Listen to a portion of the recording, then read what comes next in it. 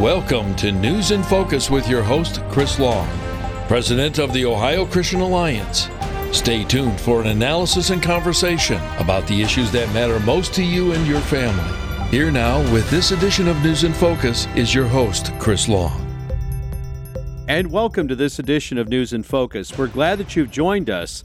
First of all, we want to tell you about the Ohio Christian Alliance Freedom Banquet that's coming up February 22nd at the Akron Fairlawn Hilton. That's going to be the 7 p.m. is for the dinner. At 6 p.m. will be the candidate forum. And you can register for this event at our website at ohioca.org or just search Ohio Christian Alliance. And right at the top of the page, you'll see all the information for the Freedom Banquet. Our keynote speaker is going to be Bill Fetter of the American Minute. He's going to be talking about the history of socialism from Plato to the present. Bill is a really good speaker, and you're going to love the presentation that he gives. With the candidate forum starting at 6 o'clock will be the U.S. Senate candidate forum and the 13th Congressional District candidate forum. We have confirmed Bernie Moreno, Frank LaRose, and we have extended invitation to Mr. Dolan. We're waiting to hear back from his campaign.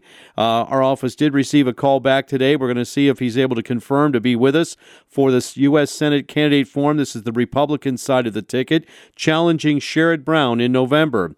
The 13th Congressional District on the Republican side will be former State Senator Kevin Coughlin and Councilman Chris Banwig from Hudson are heading off in a primary in the 13th Congressional District. That candidate forum will start at 6 p.m. The reception is at 5:30. You can register for the event. It's only $75 for the dinner and for the program, and then there's tables of 10 that you can get as well, and sponsorships all are available, and that's all on our website at ohioca.org. It's going to be a great evening, and we hope that you can come out. When you come to a Freedom Banquet, you always leave encouraged about this American Republic and rejuvenated as to get back out there and to continue in the fight for freedom. And again, that's the Ohio Christian Alliance Freedom Banquet on Thursday, February 22nd at the Akron Fairlawn Hilton. Well, last week we started a interview with Jack Boyle, our good friend, to take us through the history of home lending, mortgages, and where we are today in the housing market. And basically, the American dream is slipping away. And Jack's kind of stepping us through from the history of mortgage lending and through FHA and VA, and then, of course, Freddie Mac and Fannie Mae. And then, of course, we're going to pick it up where we left off last week with subprime lending.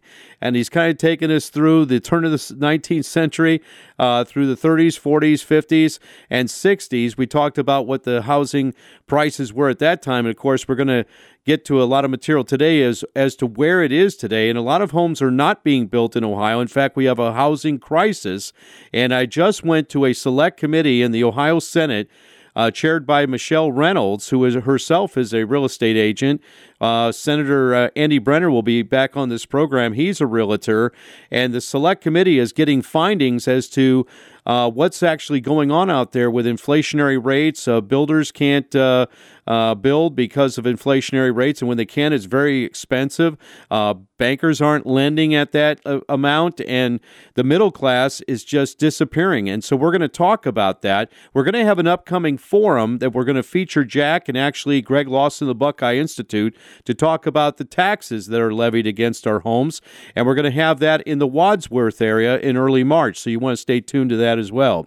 Well, without further ado, let's go to our guest today, and back with us to talk about mortgage lending and the American dream, basically getting a home, and is becoming out of reach for these younger kids. And we want to address this issue and to see if there's any solutions. Our good friend Jack Boyle. Jack, welcome back.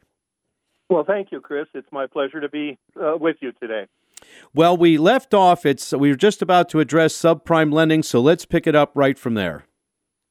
Well, sounds good. Again, in our last program, we had talked about the development of the mortgage markets, and by the 70s, they had gotten to be pretty efficient. It was possible for working people to buy houses with reasonable down payments and payments that they could pay off over 30 years that corrected some of the problems that had been earlier, in the century. But there began to be perceived a problem that the system was not responding to all Americans, and specifically that lower income people and racial minorities and other people, were not being served in the ways that an awful lot of Americans were. And so, and there are those, and I might be considered one of them, that part of the problem was the government. The way they structured the programs was in fact not even-handed, but that's another program. By 1977, there was a lot of we had the civil rights movement. There had been a lot of hue and cry, and Congress passed a law called the Community Reinvestment Act. And the Community Reinvestment Act was designed to combat what they called redlining, which was this idea that the lenders would have a map of the community with a red line around bad neighborhoods that they would not lend in. And the CRA has been around and is still around today, and has had all kinds of problems with it, in my opinion. Not the least of which is they sort of left the answers to the regulators. They didn't say don't discriminate. They said you need to work with regulators to be sure you're serving your community. And what that meant often was, rather than making loans to people with lower incomes, although maybe you tried to do that, it meant giving grants to community groups who were politically motivated to do this and do that and do the next thing. In any case, DRA started in 1977.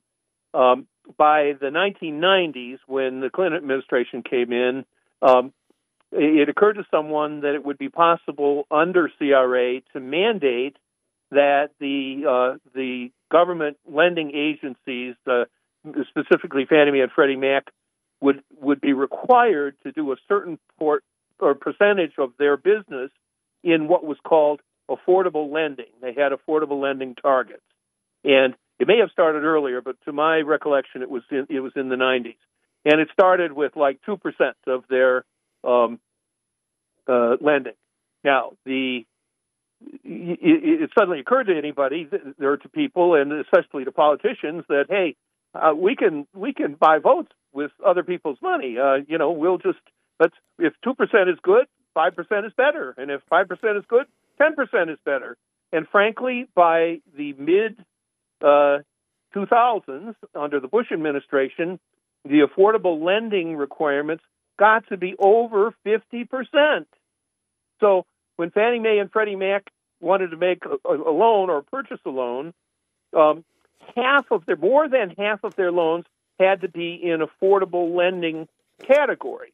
And the problem was there weren't enough people in the affordable lending categories to satisfy all of the lending demand in the non-affordable lending categories. And so the Fannie Mae and Freddie Mac had a problem, and how to meet it. Well, in the meantime, kind of on a different track, subprime lending developed. And what subprime lending did was make lending available to people essentially with poor credit histories and other issues, but essentially poor credit history.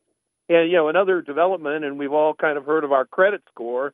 Credit scores got developed right around the end of the 80s, the beginning of the 90s, and have developed over the years, where they are a quite good predictor of the behavior in bulk, not necessarily individual by individual, of borrowers. Okay, with in the certain credit score range. And so, as the basic mortgage market, what they call the conventional mortgage market, developed, there was a lot of demand on the part of investors for the mortgage-backed securities. They became very good investments, and there was demand for more and more and more, and so there developed what was called an asset-backed lending market that was backed by things other than conventional mortgage loans, including subprime loans. And the thing about the subprime loans is that, in there, the borrowers that were in these loan pools very much fit into the category that Fannie Mae and Freddie Mac had the mandate to buy in their affordable housing goals. The problem was their charters prohibited them from buying subprime loans. They weren't allowed to by charter, but they were allowed to buy AAA-rated securities. Now, there are those who will argue that at least Fannie Mae ignored the charter requirements, bought the subprime loans anyway. And again, that's maybe another program. But what began to happen was, lenders, the Wall Street houses saw a big opportunity here. They would get these subprime loans, put them in a pool, and then they would do what was called stripping the security, where they would take, a $10 million security and they would form, half a dozen securities backed by that one $10 million pool. And they would say this first, $1.5 million will get all the payments first out of all $10 million worth of loans. And then the rating agencies will say, well, that's AAA rated. And so Fannie Mae and Freddie Mac could buy that security, even though it was backed by loans that were subprime that they were not allowed to buy. Okay, and so there was created almost a game where these subprime pools would be created, they would be stripped, and this was a horribly cynical situation. Say there's a pool of 1,000 loans to subprime, borrowers. XYZ Bank would create the loan, or the Wall Street house would create the loan security. Then, they would sell it to, this house that was going to set up, stripping the loan.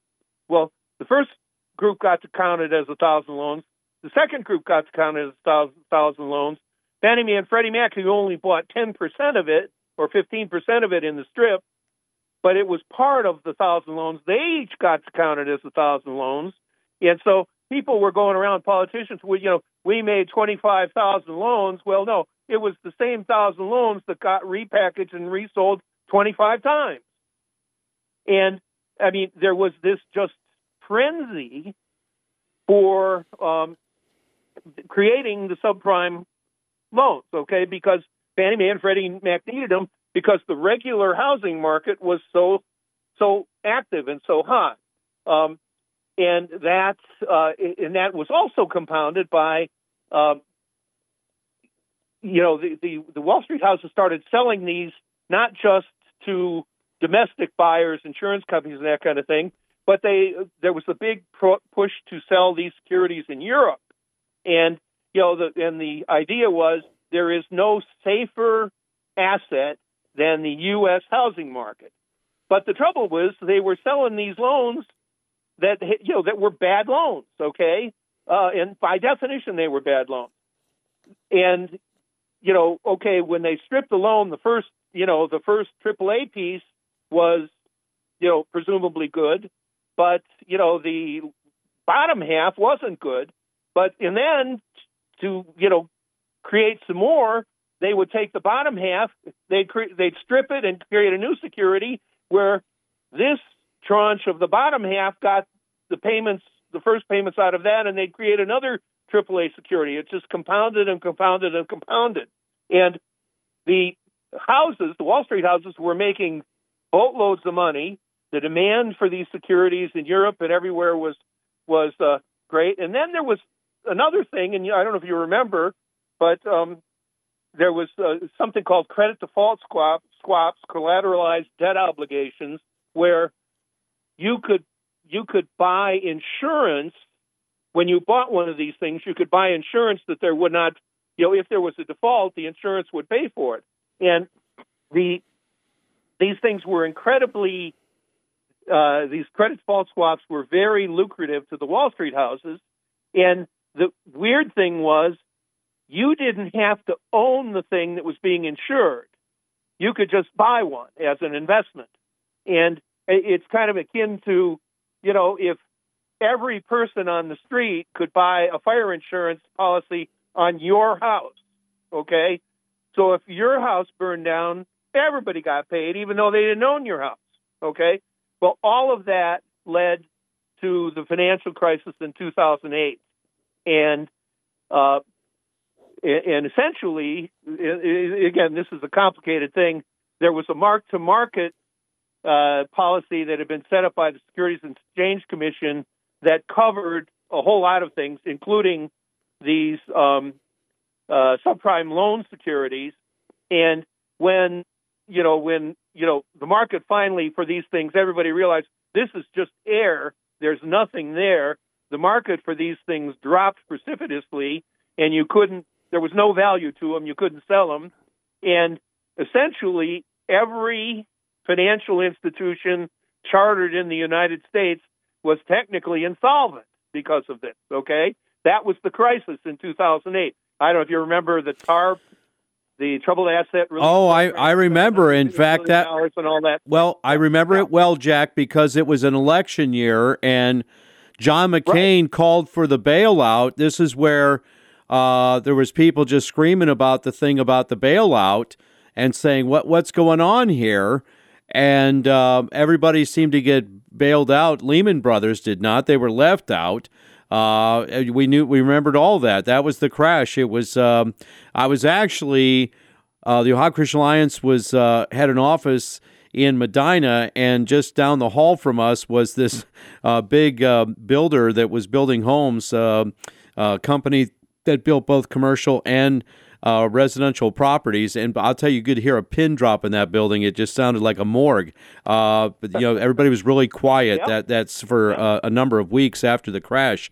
And I remember it well. I was like, I got a front seat view of it, right, as I'm running the operation for the Ohio Christian Alliance. It was really something. So take us through now out of the crash. How did the housing market reemerge, and then how to where we are today? Well, essentially what happened, and the weird thing was, these affordable housing goals, just because things crashed, they didn't go away. Even after the crash, they still had affordable housing goals, in the 50% range. In part, at least initially, in my understanding, I wasn't inside or anything like that, Fannie Mae and Freddie Mac ignored them for a while. I mean, they had no other choice, but they got away with it because in the crash, the government essentially nationalized Fannie Mae and Freddie Mac. They took them into what was called conservatorship, and so it was just the government doing whatever they wanted to do. Yes, and frankly, they are still in conservatorship today. Okay. And the affordable housing goals are still around today.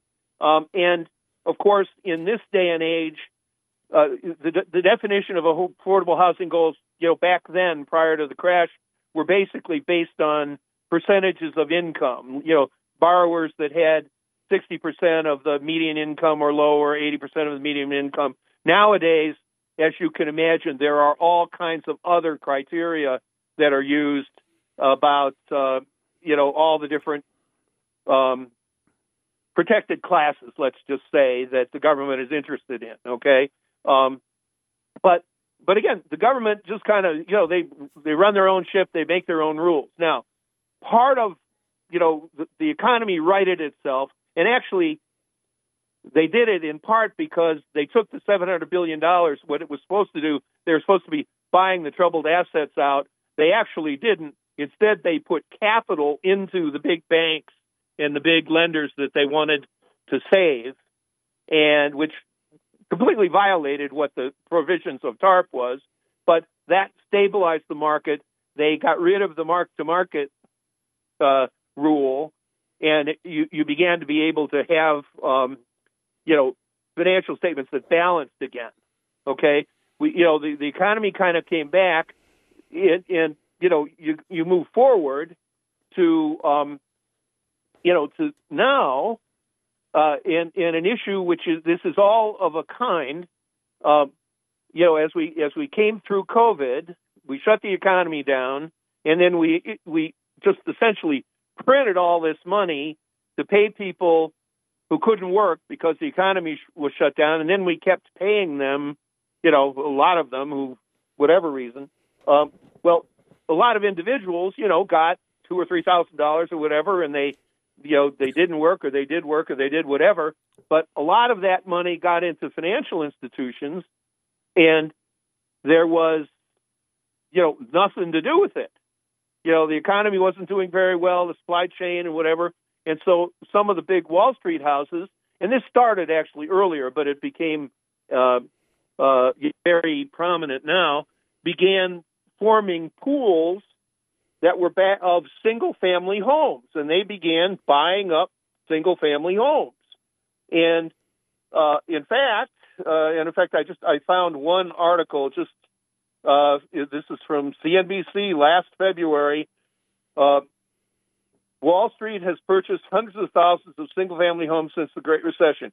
Here's what that means for rental prices. And it's, let's see, just the MetLife Investment Management, which is, a consulting group or whatever, estimates that institutional investors may control 40% of the single-family homes in the United States by 2030. I just saw a news feed thing last week that in Duluth, Minnesota, some billionaire that's based in Duluth is simply buying up all the houses in Duluth, Minnesota. So I don't know what you're supposed to do if you're you live in Duluth, Minnesota, you want to buy a house. Well, this is the Potter syndrome, okay, of It's a Wonderful Life, the savings and loan with George Bailey, and he and his dad, they were helping just everyday working people to get a home, and the Potter was the one that was buying up the property and renting out these slums. So BlackRock's doing the same thing, Jack, today. They're buying up all kinds of real estate, residential real estate. And then what they're doing is not reselling it to buyers. What they're doing is renting it out. So people become renters. They don't become homeowners. They don't possess the American dream. And so we're going to be dealing with this, folks, and we're going to address this. The Select House Committee in Columbus is taking its findings. The final committee is tomorrow, and then they're going to look at their findings of the 5 sessions that they've had. Builders and bankers and NGOs and individuals have come in and interested parties to testify, and they're going to take those findings and they're going to try to work out some solutions. Jack, the governor announced last year at his State of the State that there was a housing crisis in Ohio and that it wasn't affordable for these new families getting started. The state treasurer is going to come on this program. He's going to talk about a program of a savings account to build for a down payment. FHA was basically a 3% down payment. Down payments are much more now. I mean, young people have to amass $20,000 or more for a down payment for even a hope of getting a mortgage so that they could buy a reasonably sized house. We have a few minutes left. Your thoughts? Well, that's exactly true. Now, FHA is still 3%, okay? VA loans are still 0 down. The problem now has gotten to be finding a home. Yes. And FHA and VA, Fannie Mae and Freddie Mac all have upper limits on the price of homes, although I'm not up to date on the FHA and VA. Fannie and Freddie, when I was in the business 20 years ago, the limit price was about $200,000. I understand it's like over $800,000 or close to $800,000 now. But you need to be able to find a house, and when you're competing with a $100 billion investment fund for that house, as a home buyer, especially even not a first time home buyer, just as a normal middle class person who's got that's right. Down payment. You're up against it. Well, listen, Jack, right. Thank you for this. This has been fantastic. We've run out of time. We're going to have you on the forum. Jack Boyle, thank you so much. This has been great. Folks, if you didn't hear the full interview, you can hear the second part as well. And it's on our website at ohioca.org. And listen closely, because in the next week we're going to announce a forum with Jack Boyle, with Greg Lawson of the Buckeye Institute, to talk about how the American dream is slipping away and what we can do about it. Thank you for listening. God bless you all. This is Chris Long, host of News in Focus, announcing my new book, For Their Honor, How the D-Day Prayer Was Added to the World War II Memorial. This book tells the 11-year story of how one of the largest mass prayers in history was added to the World War II Memorial. The D-Day prayer was one of FDR's fireside chats, but it stands alone as an incredible moment in American history. The date was June 6, 1944. Operation Overlord, the D-Day invasion of Western France, was already underway by the Allied nations. News reports throughout the day were released from General Eisenhower's headquarters with short statements but with few details on what was happening with the landings and on the beaches of France. The American public anxiously awaited throughout the day to hear from President Roosevelt for more details on the historic invasion. What they heard that evening was a president inviting them to join him in prayer. This book will inspire and encourage your faith. You can order yours today at Amazon or Barnes & Noble.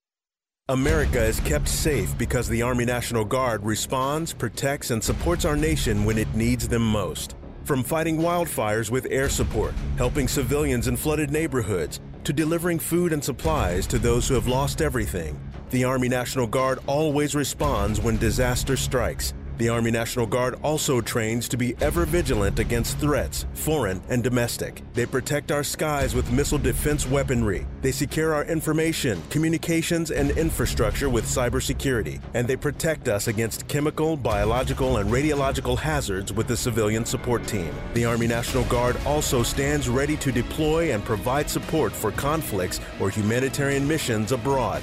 Join the Army National Guard and be there to respond, protect, and support your community and your country. Visit NationalGuard.com to learn more about part-time service. Sponsored by the Ohio Army National Guard. Aired by the Ohio Association of Broadcasters and this station. The following is a previously aired broadcast. Okay, and we're back, and we want to tell you about the Ohio Christian Alliance Freedom Banquet coming February the 22nd at the Akron Fairlawn Hilton. Well, this is going to be a big night. We're going to have a candidate forum of the U.S. Senate and then also of the 13th Congressional District. And that candidate forum will begin at 6 p.m.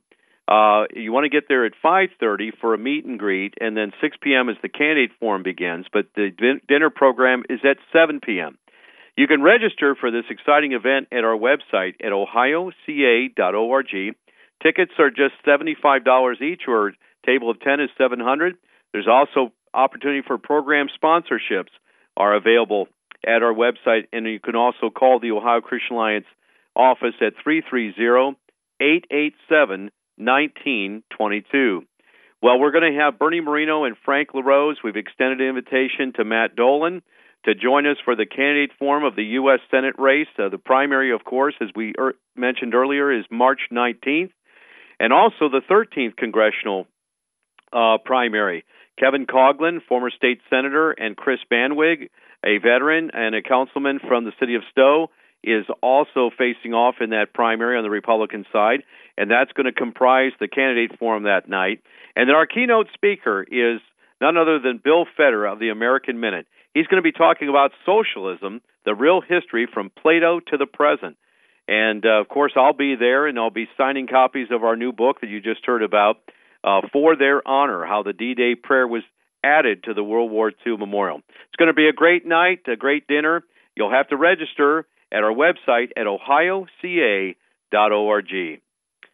What we want to talk about this side of the program is about the housing crisis that we have right now.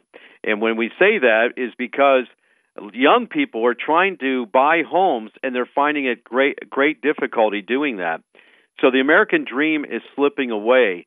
And we're going to hold a forum in March after our Freedom Banquet, and we're going to do it with a gentleman that's holding on the line here, and I'm going to give him a proper introduction here in a minute.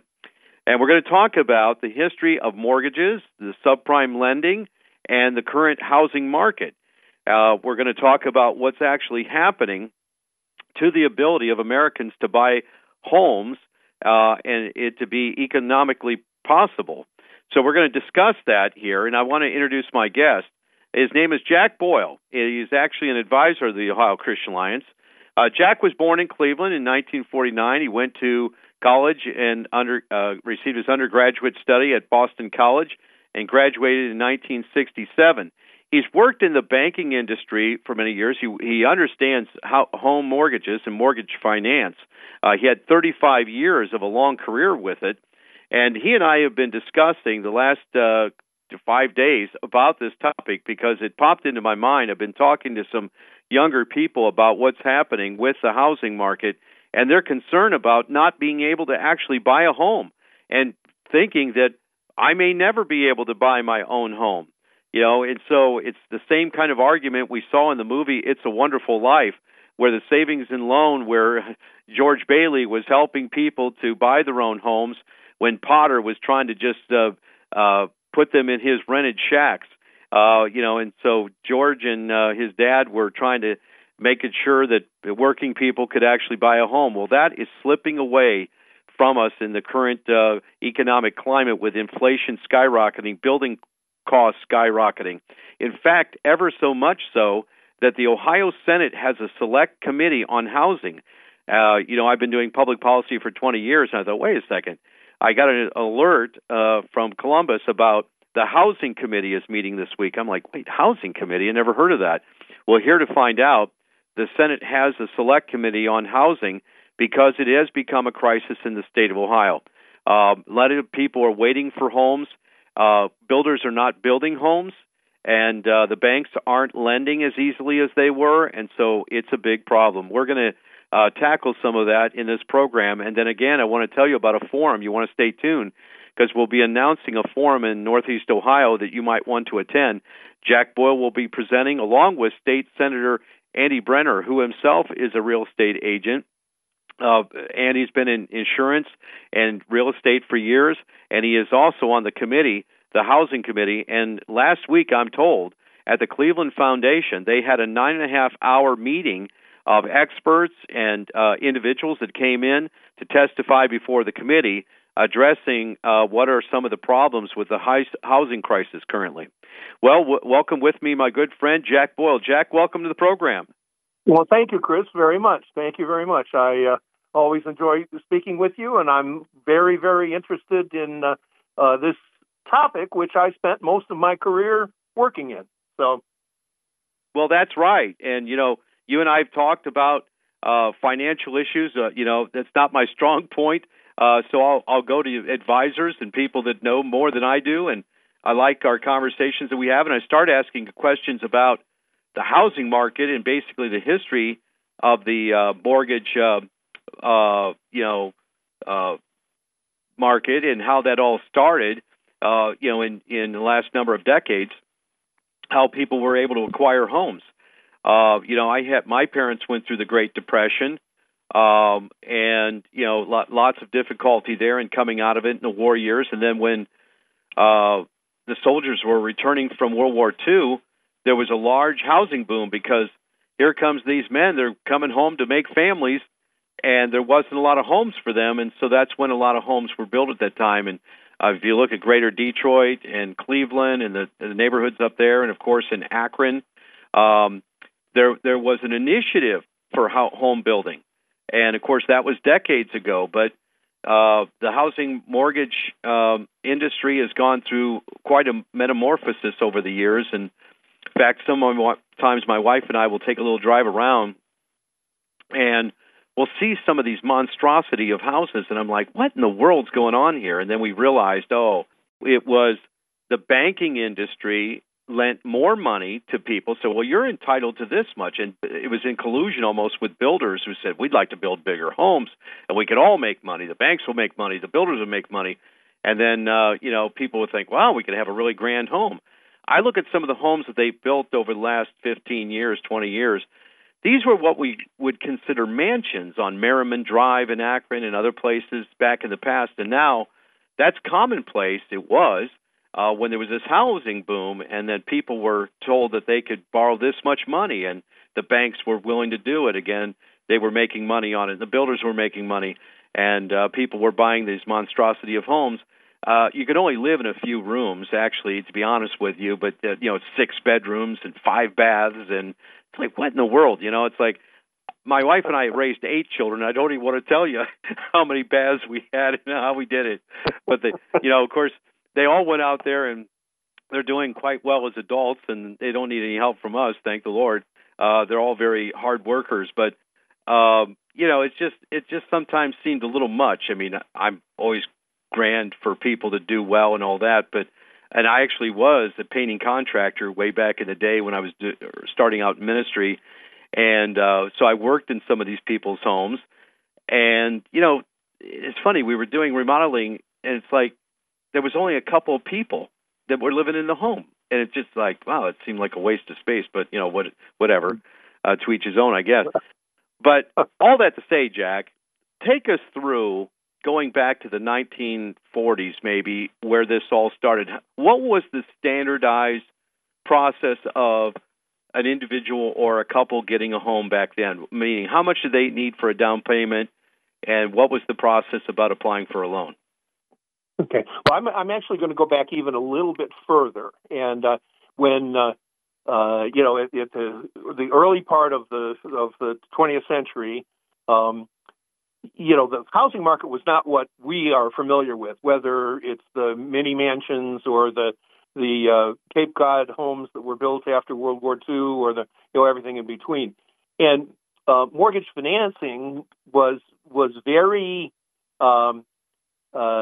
non-standard, let's put it that way. It kind of depended on where you lived and what the financial institution was like. If you were fortunate enough to have a company run by people like George Bailey, who were committed to their communities, and you found a lender who had the skill and the resources and the smarts to help people. On the other hand, there were lenders that weren't interested in that. They were interested in making loans to farmers, or making loans to businesses, or making loans and they really didn't do it. So you had, typically you had to put 50% down or more, and be the banker's brother-in-law to get the loan. And then the loans were not loans like we recognize them, a 30-year loan where you pay principal and interest. Generally, they were interest only, and they were balloon loans. At the end of 3 years, you had to pay them off. And, you would have to refinance them. You would have to, do whatever. Now, houses were a lot less expensive then. So, it's sort of like once upon a time you could pay your way through college, too. Not really anymore. Same thing with the housing market. But when the Depression hit, we had a general banking collapse in the country, and the banking regulators, the powers that be, and again, which were not as organized, basically required banks to call all their loans in. And so you had a mortgage, you suddenly were getting foreclosed on, okay? The trouble was there was nobody to buy the loans, or nobody to buy the homes. Everyone was in the same boat. And so in 1934, as part of the Roosevelt. And of course, that plays out, by the way, in the movie "It's a Wonderful Life," right? When there's a run on the bank, and the state savings and loan. It actually tells this story. Absolutely. Right. But in 1934, the Congress created the Federal Housing Administration, and what the Federal Housing Administration did was basically guarantee that the bank would get paid if the borrower couldn't make the payment. Okay, that was essentially the old FHA loans, the first loans, and so lenders were able again to make loans. Now, these were still not the loans that we would recognize now, but that sort of got the market going again. The problem was so an example in the 1960s, I saw one figure where the average home was around $3,500. Is that correct? That seems a little low for 1960, but I wouldn't say no. I mean, I bought my first house for $15,000. I have to think about when that was. And that was actually probably in the early 70s. So maybe it is right. Now that I think about it.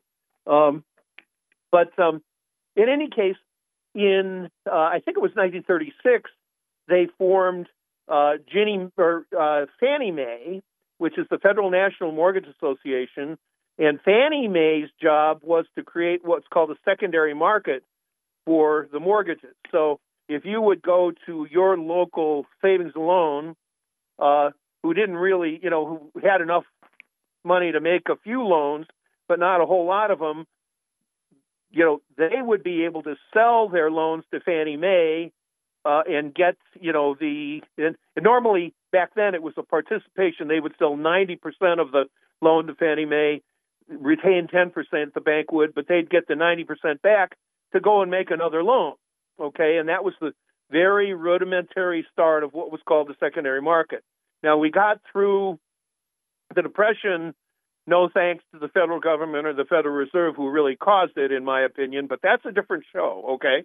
So, we got into the war. Everything was involved in World War II, in the war effort. Again, as you say, when the war was over and the soldiers came home, all of a sudden there was this huge, explosion of family formation, and the housing stock wasn't there. And they created what was called the VA loan, the GI Bill of Rights. And that was, you could get a loan with a veteran with $1 down, and the interest rate was pegged. It was set by probably by the FHA. Now that I think about it, I'd have to go back by the FHA. And that loan would be a 30-year fixed-rate mortgage where, if you paid your payment for 30 years, at the end of 30 years, the loan was paid off, and, there was no balloon mortgages. The interest rate couldn't change, everything. And even one of the best things, as those of us who got into the mortgage market, those loans were assumable, which meant if, you bought the house, you lived there for 10 years, then you were, moving somewhere else or getting a bigger home, someone could buy your house and take over the payments. And, nothing changed. It was all very smooth and easy. During, that period of time, there were really two kinds of mortgage lenders. One were the savings and loans, which operated much like, the It's a Wonderful Life model that you see. The other were banks and mortgage bankers. The mortgage bankers were companies that, and there's still lots of mortgage bankers around today where they would make the loan, but then they would sell it. And sometimes you would continue to pay them. Sometimes they'd sell the servicing. So you made a loan or you got a loan from ABC Mortgage. You closed on the house, and a month later you got a loan saying, starting the beginning of next month, make your payment to this other bank. Which that was very normal, and people did that, and frankly, that was a big part of creating what we sometimes refer to as the American dream. The housing boom and the economic boom from the 50s and 60s. A lot of it was fueled by people forming families, buying houses, buying the furniture and appliances and, all of those kinds of things. And one of the benefits out of this was that mortgage lending was standardized. And what that means is that if you went to buy a house in Akron or in Pensacola, Florida, or Butte, Montana, or Boston, Massachusetts, the rules were the same. The down payment was the same. The way they considered your income was the same. The way they considered your credit was the same, which had never been the case before. Before, it was always the banker. Well, I didn't have very much luck with the people from the other side of the track where you live. I'm not too good about, making you a loan. Okay, and there's all kinds of permutations of what that was about. But the mortgage lending, in the 50s and 60s with the VA and FHA loans, and then the Fannie Mae and Freddie Mac loans, standardized the industry so that, again, you knew pretty much based on your income and your credits and your assets and that kind of thing, how much you could afford to pay. And builders knew it, realtors knew it, everybody, the market was very efficient. And the problem was getting the money. The savings and loan industry had basically operated using their depositors' money. But as you saw, in the movie, that was not a very efficient way to do it. And so something called the secondary market developed. And what the secondary market did was, again, as I say, the local lender would make the loan, but then in some way or other they would, sell the loan to Fannie Mae, and then a second agency. Fannie Mae was the Federal Mortgage Association, which basically dealt with banks and mortgage bankers. And in 1959, the savings and loan industry created Freddie Mac, the Federal Home Loan Mortgage Corporation, to deal with savings and loans mortgage lending so that they could access the secondary market and not be just dependent upon their own depositors' funds. And again, that became a very efficient way of raising money and providing housing for, families and family growth and the building of communities. And, it worked really well until all of a sudden it didn't work really well anymore. And, and again, my take on that is, the government's really great and does a really great job until they overdo it, and then they ruin it. And I think you can go back and look at developments in the mortgage business as a very good example of that. And one of the symptoms of that, as we got into the 90s, was the development of what was called subprime lending. All right, before you head there, I want to just go over a couple points. I want to correct myself that the housing cost in 1940 was about $3,000. In 1960, it was about $11,900, okay? But today, and again, these are January 10th, 2024, average housing price, $363,000. According to inflation-adjusted terms. So that's the DQYDJ. What does that represent? Median price of existing home. DQYDJ. This is quoted in the real estate publication. But I have to think of what that acronym means, but essentially it's the median house price of a if you take all the houses in that 300 and whatever is the middle one. So half of the price, half the sales were below that, half the sales were above it. That's right. So we're talking with Jack Boyle. We're talking about housing mortgages, the history of it, subprime lending. We're about to get into that. We're running out of time here a little bit, Jack. I'm going to have you back on, but of course, all this will be at the forum that we're going to present. You'll be presenting. Also, Senator Andy Brenner will be giving us an update from the Housing Committee, which, by the way, meets again tomorrow at the Ohio Senate after session. Session is scheduled for 1:30, so look around 2:30, 3 o'clock, and it may be available online. We may have that link on our website at ohioca.org. People might want to listen in on that because this has become a real problem because what you've got is you've got Intel coming in, a large corporation in Central Ohio that's going to be doing the chip industry and lots of related industry building around that. Big get for Ohio. But there's no place to house these people, Jack. Right now, you can't buy a home in Columbus or the greater area. And if you can, it's an astronomical price. Builders aren't building. That's why the Ohio Senate is having this select committee. But the problem is statewide. It's actually nationwide. As you're indicating, the industry currently is broken. The printing of money in Washington, and I'd like you to touch on that because we'll have to get to the subprime lending next time. But tell us about the inflationary dollars and how that's really just crippling the whole process.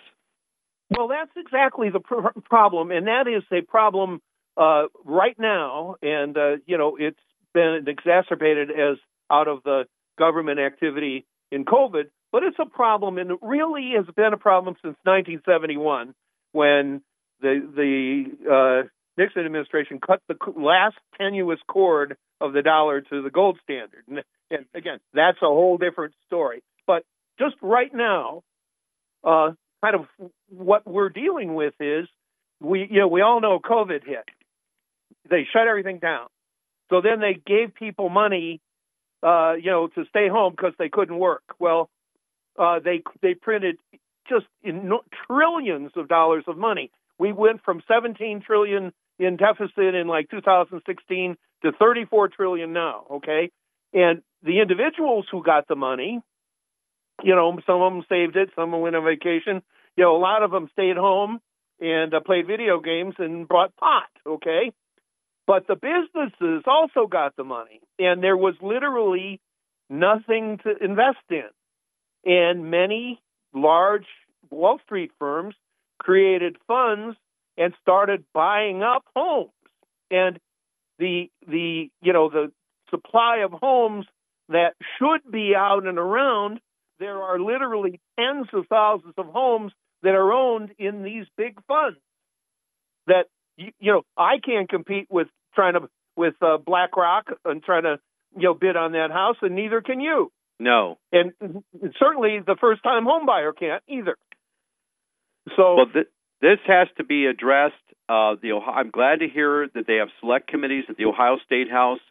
We're going to be on this. Jack, we're going to have you at this forum. I'm looking forward to it.